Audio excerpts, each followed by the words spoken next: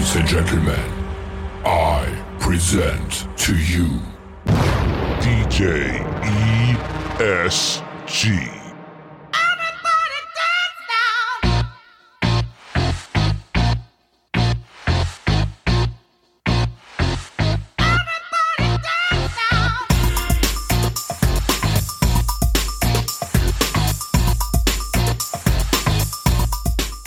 What's up, guys? DJ ESG dropping 30 years of knowledge and experience on you, and today I'm talking about not micromanaging your vendors. And what do I mean by that? Well, let's start with the DJ and stick to the DJ for this podcast only, because that's what I personally do. So you're having a good time, you got the dance floor going, everybody's out there, you got the glow wands up in the air, the lights are popping, everybody's chilling, grooving, having a good time, and you get drunk and start throwing your phone in front of the DJ's face and go, play this, everybody will dance, play this, play that, play this, play that. And we know as a DJ that those songs suck and they're not going to do anything for your dance floor but kill it, and you're sitting in front of our face like, play this, play that, play this, play that. You're the bride, you're the groom. What choice do we have? We have to play it, right? And then we start playing the song and the dance floor just takes a big ass dump and everybody just leaves and starts staring at us as the DJ because, you know, it was a great song for you to sing at the bar or in your car, but for people to dance to, it was terrible. So now what happens? Everybody looks at the DJ. I've always been an advocate to have a whiteboard up there, and every time I play a song that I know is not going to work, hold up over my head and be like, the bride chose this, don't look at me. The groom picked this, don't look at me. I can't do that though because it's tacky and it's terrible, but I want to, don't get me wrong, or on my phone, big arrow that just points right at you guys. You know how many times I've gone to a wedding and the grooms come up to me or somebody from the groom side and ask for some stupid, goofy song that makes zero sense whatsoever just because they think it's funny for some odd reason that I probably do understand, but I really don't want to say it out loud. The bridal party on the girl side usually acts 10 years more mature than the guys do on the guy's side. It's like girls are 25 going on 35 or 40, and guys are 25 going on stupid. It doesn't make sense to me. Unless they're married and have like a long-term girlfriend, then they've gotten smart. But the majority of people at a wedding, the groomsmen are usually the ones who are single, and the bridesmaids are usually the ones that are taken. Maybe it's too many video games. But don't kill your party by micromanaging the music that the DJ clearly has in front of him to play. You may have given him a list in advance of songs you wanted, and as the wedding went on and you got drunker and drunker, some goofballs are talking in your ear, play this, play that, play that, play this. You're like, yeah,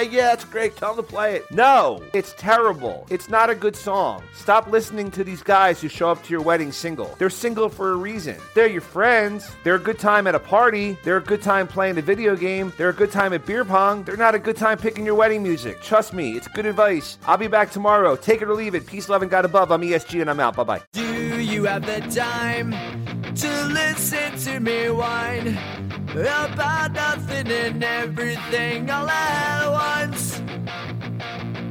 I am one of those melodramatic fools, neurotic to the bone, no doubt about it.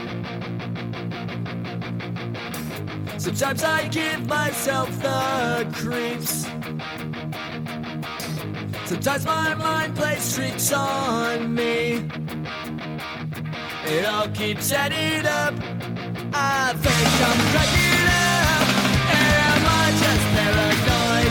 Am I just up? I went to a train.